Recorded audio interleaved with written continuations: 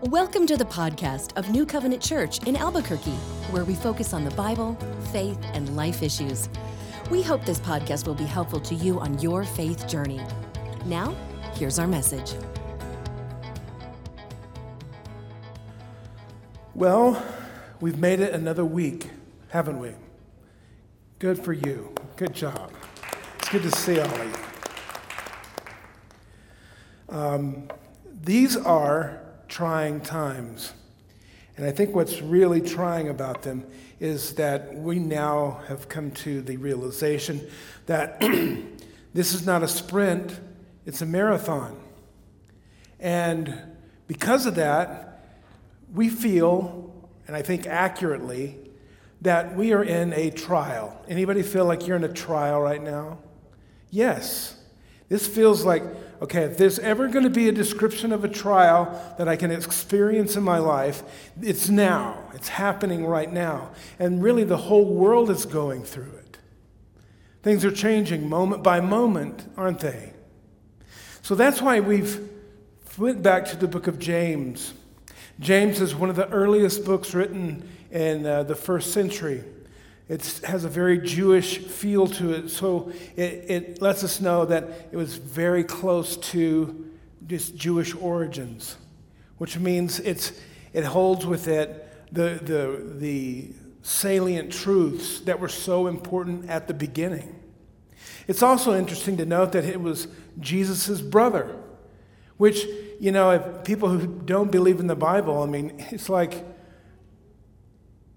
if you can call your brother Lord, really, I mean, that's an amazing thing. No guy would ever want to call his brother Lord, but James did. James became a believer. Now, here's why all of this is important. Because when we look through the book, we find that there's some truths that are so important and foundational to who we are as believers today, going forward. And when things get haywire, and things get hectic, and things get crazy, what happens? Things get out of hand. And it's time to hit a reset button and go back to what we know to be true.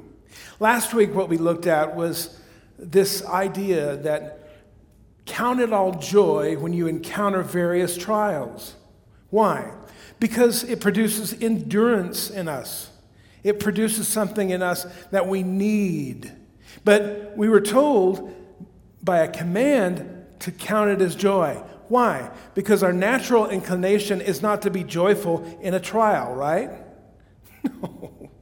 No. Our natural inclination is not to be joyful, but he's telling us something that's new to the human experience that says, count it as joy because it's going to produce something in you. It's going to produce life in you, life and more life. And that's what's important, this endurance, that's what it does. But this week, it follows up on that by saying, this is James chapter 1, if any of you lacks wisdom, okay, you should ask God, who gives generously to all without finding fault, and it will be given to you. But when you ask, you must believe and not doubt, because the one who doubts is like a wave of the seas blown and tossed by the wind, and that person should not expect to receive anything from the Lord. Such a person is double-minded and unstable in all that they do. You see, what we're going to learn in today's message is this. We're going to learn that God will provide us with wisdom, the much-needed ability to handle the business of life. We like to say this affirmation before we get started. You're welcome to say it along with me. This is the day that the Lord has made. I will rejoice and be glad in it. I welcome all He has for me today. By His word, He guides me. By His Spirit, He strengthens me. By His will, He's transforming me. I am His workmanship, His unique work of art, and may His will be done in me today. I receive it by faith in Jesus' name. Amen. All right, we're going to talk today about asking and receiving and believing. Asking and believing. Asking and believing and trusting in God. Because if there was ever a time that we needed something from God, it's right now. If there's ever a time that you and I need wisdom to navigate through these waters that we're in, that are pretty turbulent, it's right now. We need God's wisdom. And God says, if you're in a trial, count it as joy. If you're in a trial, it's going to produce endurance in you. And if you ask me, if you have a need, ask me for wisdom, and I'm going to give it to you, and I'm not going to hold back. And I'm not going to fault you for it. Because wisdom is what is needed in order to navigate all of life, to navigate it successfully. All right, ask for what you lack. Verse 5. If anyone lacks wisdom, you should ask God, who gives generously to all without finding fault, and it will be given to you. Here I am, God. This is what I need, wisdom. The word that is used there in a Greek language is Sophia. Many of you have named your kids, what a beautiful name. But it means in the New Testament, skill in the affairs of life. It's practical wisdom, okay? It's wise management as shown in the forming of the best plans, okay? Or the best means. Ideas of sound judgment and good sense. Common sense, but common sense that is rooted in God. You say, well, we've got the Word of God, we've got the Bible, why do I care? I mean, a lot of folks have considered themselves what we call nuns. That they grew up in church, they went to Sunday school, but somehow none of it works out anymore. I don't really care anymore, and so I'm out. And I'm heading toward, I would call myself an agnostic or an atheist, or I had a friend recently who said he was a deist. And it's because, for whatever reason, that religion, that expression of the faith has become irrelevant. It's not compelling anymore. And there's a lot of different reasons for that. But the truth is, when you step beyond the Creator, when you step beyond what God has given us, then you're left with science. You're left with physics. And I'm not, listen, I'm not smart at all in those areas. I could barely remember those words. But you're left with the confines of determinism, which says there is no real meaning. Meaning is an illusion. To believe that there is something that we would determine as a mind is an illusion as well. Because it's all based and determined by the certain laws of physics and the way that the universe has come together. We can't explain how it did, by the way. It'd be interesting to see how this beautiful, amazing event that has come to be in this universe that no one has ever seen before, that you have these intricate human beings who walk here, and we would consider ourselves to have minds, to have value. But in a world without God, it's only an illusion. It's only an illusion. And one of the central messages of the gospel in the scripture is this, is that God is not an impersonal force. God's not some impersonal force that it just was out there and then the worlds begin to form. God is not that way. God, we are told, has a mind. Okay? God has a mind. And God has created human beings, if we follow this book, has created human beings in his image, what we call the Imago Dei, and that means that they are to have minds as well. And we communicate with our minds. We communicate with our voices.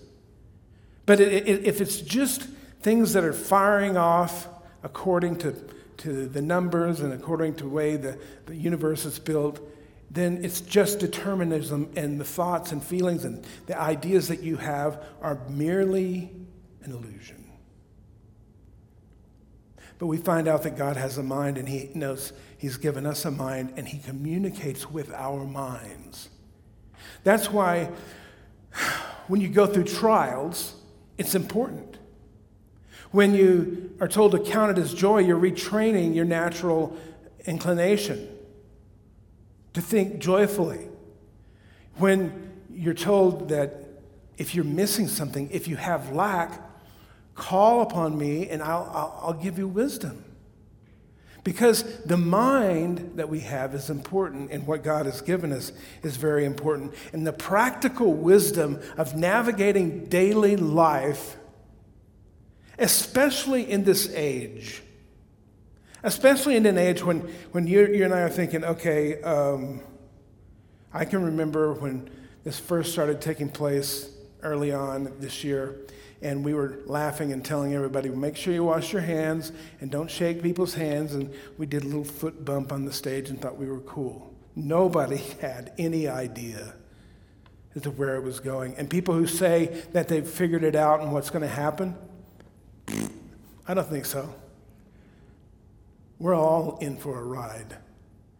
And because of that, it's important for us to reset and get back to the basics, okay? That learning to remember to ask and to believe God. Ask and believe and receive from him. To know that making wise choices is important to God for us. And he offers that wisdom to us. He's not hidden it away. He's offered it to us. He says, come and ask. Proverbs chapter 2, Proverbs, all of us love the book of Proverbs. Short, pithy sayings that are powerful and usually somehow connected to being wise. In the Message translation, I'm going to read you quite a long passage, but just bear with me. Good friend, take heart that what I'm telling you, collect my counsel and guard them with your heart. Tune your ears to the world of wisdom. Set your heart on the life of understanding. That's right. If you make insight your priority, you won't take no for an answer, searching for it like a prospector panning for gold. Like an adventurer on a treasure hunt. Believe me, before you know it, fear of God will be yours. You'll have come up upon the knowledge of God. And here's why. God gives out wisdom free, is plain spoken in knowledge and understanding. He is rich. He's a rich mine of common sense for those who live well, a personal bodyguard to the candid and the sincere. He keeps his eyes on all those who live honestly and pays special attention to his loyally committed ones. So now you can pick out what's true and fair and find the good trails. Lady Wisdom will be your close friend, and brother Knowledge your pleasant companion. Said so beautifully. He said, if you're going to pursue something, pursue this. You see, it's not always just asking God to fix it. God, I tied this thing up in a bunch of knots and it's too tight and I can't. Can you fix this? It's all messed up right now. Will you do it? It's not just that. Sometimes we need that kind of help from God, but he's also given us a mind, the ability to think, to reason. And he says, if you're going through a trial and you lack wisdom and you need advice from me, then ask, okay? Ask for his advice, his will, his wisdom in your current circumstances. That's really important. To be able to do that, to see that, to understand that. That's really important. That God says, not only ask for help, but ask for wisdom to maintain and to grow and prosper in the situation. Proverbs 7, chapter 4 says it best. Above all and before all, get wisdom. Write it at the top of your list. Get understanding, period, exclamation point. In all of that getting of wisdom, we have to fall back on the character and the nature of who God is and what he does. If God is far off and distant, if God isn't close by, if God is uncaring, then we will be less likely to go to him and ask for wisdom and insight. Better to be feared. But we're told here in verse 5, he said, if anyone lacks wisdom, you should ask God, who gives generously to all without finding fault, and it will be given to you. He comes and he gives generously, and he does it without finding fault. He does it without finding fault. There's never a sense here that he's saying, well, I told you so. I told you so. It's your fault. You should have done better. You're an idiot. Listen, God knows that you're an idiot already. You know that already. But he is a person that we never have to be embarrassed about explaining something to because he already knows the truth. He already knows the truth. And this is a comfort. God's not judgmental, okay? He's a real help. He's not false. He helps to restore us. His help is beautiful, the way that he does it, and he gives us hope. You see, that's the difference with him. You know, the idea is that the Father knows best. God knows best. God has the right wisdom. God is the one who has the abilities that far outstrip our own. Did any of you here, were you alive when that show came out, Father Knows Best? I don't think I ever really watched a whole episode, but the name was just so compelling. Because that's what I think of when I think of the Lord. Father knows best. And the show would be like, something would go on, and then little Johnny or whatever, the daughter, would do something. And then at the end, you're sitting down in front of your dad, and he's explaining life to you. Now, the show that I love is Andy of Mayberry, or Andy Griffith's show. Anybody ever watch that? I mean, who doesn't love Andy torturing Don Knotts or Barney into just losing it every episode?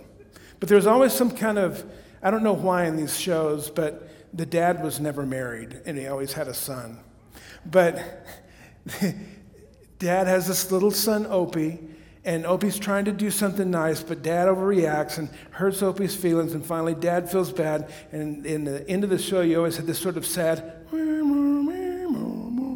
music, and Opie's kind of crying, and dad leans down and gives him a great lesson.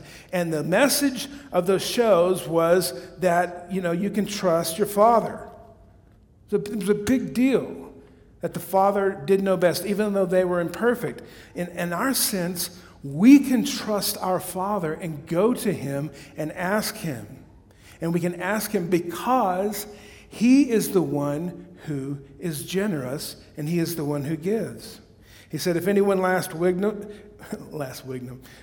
wisdom, you should ask God, who gives generously to all without finding fault, and it will be given to you.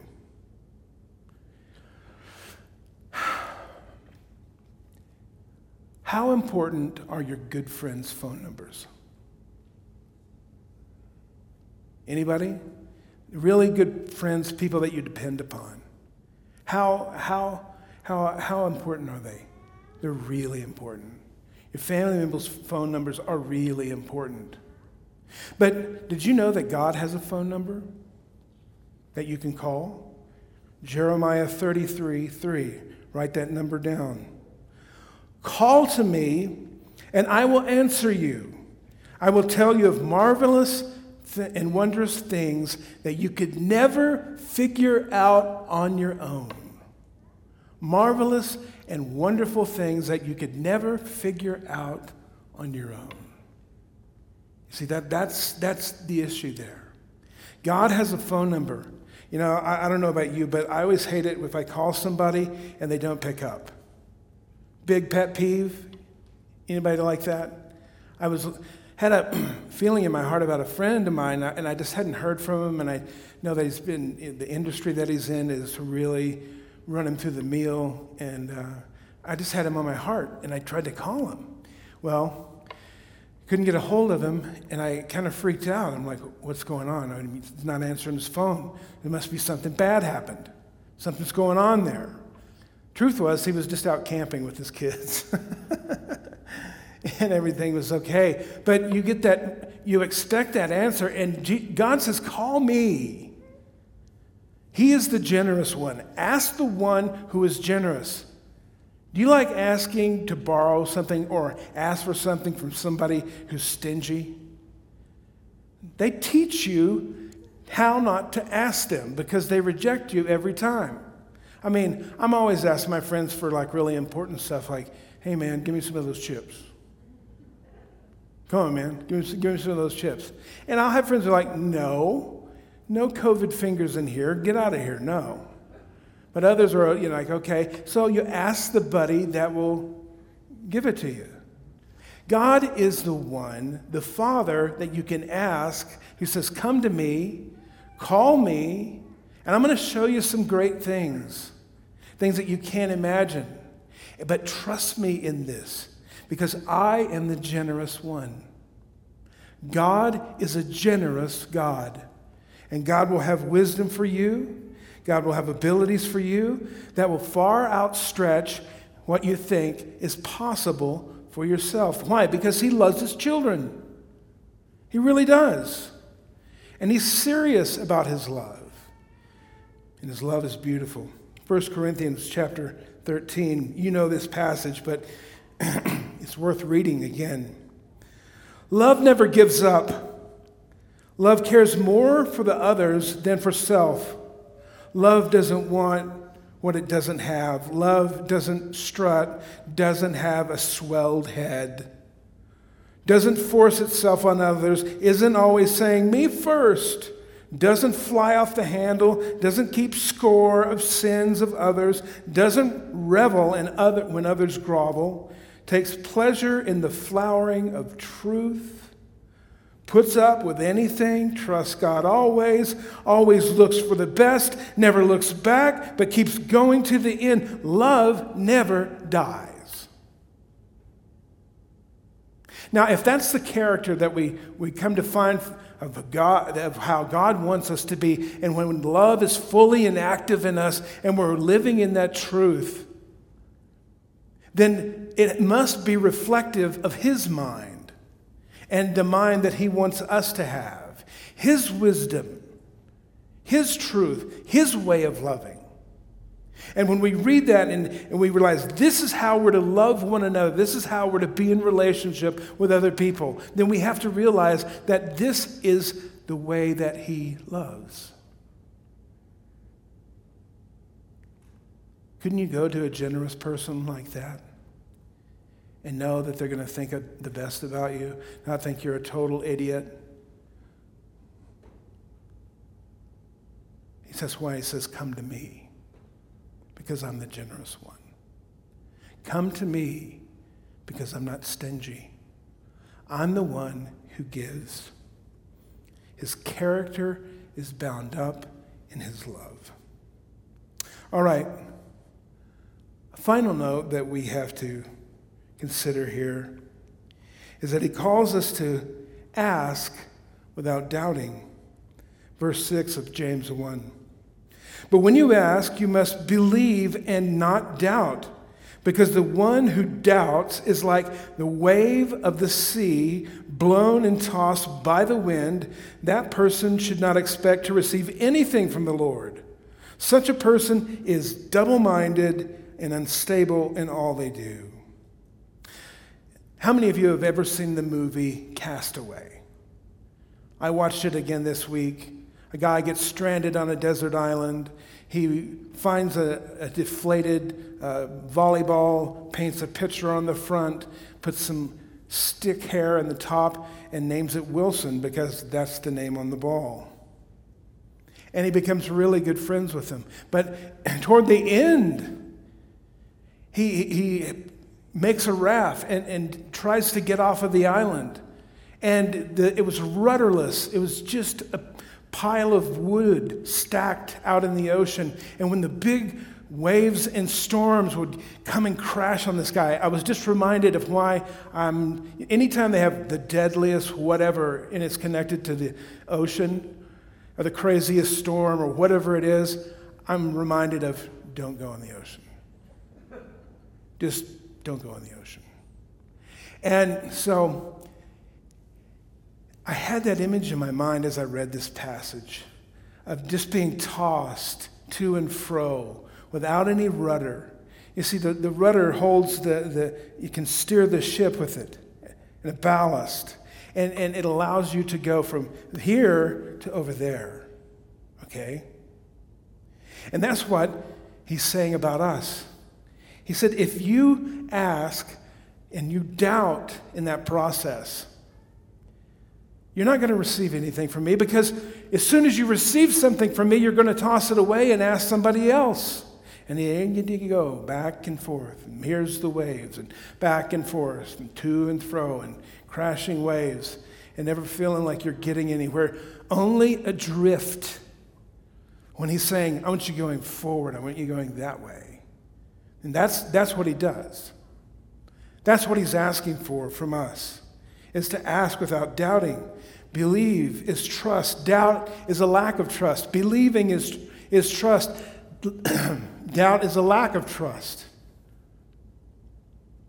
And it's all about relationships. And if you know him, you will trust him. And this is better to know him, because the more that you know him, the more that you trust him. The more that you know him, the more that you trust him. But there's a problem with being double-minded. It is a wind-blown faith. And it's not really faith at all. It cannot stand. And we can't expect to receive anything from the Lord, because if you're double-minded, you're constantly going to be looking for answers everywhere. And now, my friends, in this current environment that we live in, is not a time to take our focus off of the one who actually gives us wisdom. It's not a time to take your focus off of the reality of somebody that really has made an effort toward you, who has the character and ability, whose mind created all of this, whose mind he offers to you. I mean, there is so much information that we have to sift through. But you know what? You don't have to sift through any of the information in this book. You can read it and enjoy it. You can be comforted by it. You can be challenged by it. And if you feel like you're a person that has problems doubting all the time, you don't have to be embarrassed by that. But what he's asking you to do is say, stop it. If your natural inclination is to doubt, then stop it. It's interesting, a lot of the disciples got nicknames. Can you imagine being Thomas? Hi, my name's Thomas. Oh, the doubter. Yeah, you doubted Jesus. I heard about that. But Jesus met his doubt. Put your fingers over here. Hey, come on. I'm bigger than your doubt. I'll meet you there. So don't get down about it, but pay attention to it. Because we're going to be confronted again and again with circumstances that will shatter or challenge our faith. That will challenge our families' relationships, challenge our finances, challenge what we believe. And he says, look unto me. If you're in the middle of a trial, count it as joy. If you lack wisdom, ask. I'm the one who's generous. I'll give it to you. But don't doubt. Don't doubt me. I'm not a person to be doubted. Boy, what character that is. You know, there's some people, maybe yourself, you can say, I could see why some people would doubt me from time to time, given them enough reason to. But what about the Lord himself? He says, don't doubt me, because I'm no flake. Don't doubt me and besmirk my character and say that I'm a flake, because I'm not one. And I'm not going to give you anything with that. You know, oh Lord, I really want to trust you, but I called a friend up the other day and they were reading something on Facebook and I found out that I could do that again 10 times in a row. So what's it going to be? He says, don't doubt me. Come to me with faith, because that's my character. My character is love. My character is one of acceptance of you. And also my character is one to be trusted, not to be doubted. I like that. That sets it right. That says, pay attention. Figure it out. Why? God wants trust in the relationship, just like we all want trust in the relationship, and you can't doubt him. So we have to settle our minds, right, that he is the source that gives us real hope. And I hope this for you and I, as we continue in the book of James. We're going to encounter stuff probably almost every day this week, from maybe figuring out how your kids are going to go to school, or your grandkids, how you are going to get your kid to work if you're a single parent, how that's going to work out. How are you going to get that done? When is the money going to run out? There's a revolution. Oh, by the way, right in the middle of the big, huge world event, we have a revolution taking place in our country. And we're at an election year.